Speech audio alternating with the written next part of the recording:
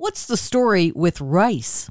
I'm Pat Farnack with the WCBS Health and Wellbeing Report, sponsored by Valley Health System, enhancing the health and well-being of northern New Jersey.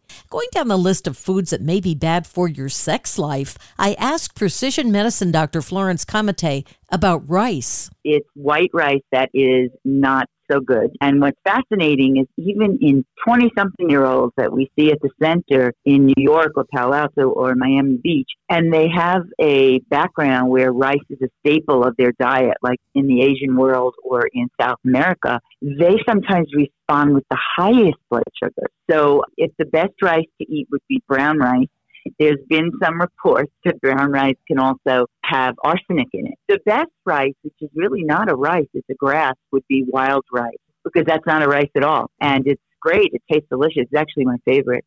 The entire interview at WCBS880.com/health. I'm Pat Farnack, WCBS News Radio 880. A more comfortable mammogram? Yes, it's possible. At the Valley Hospital in Ridgewood, New Jersey, mammograms are performed with new technology to minimize potential discomfort. Discomfort that often keeps some women from getting screened.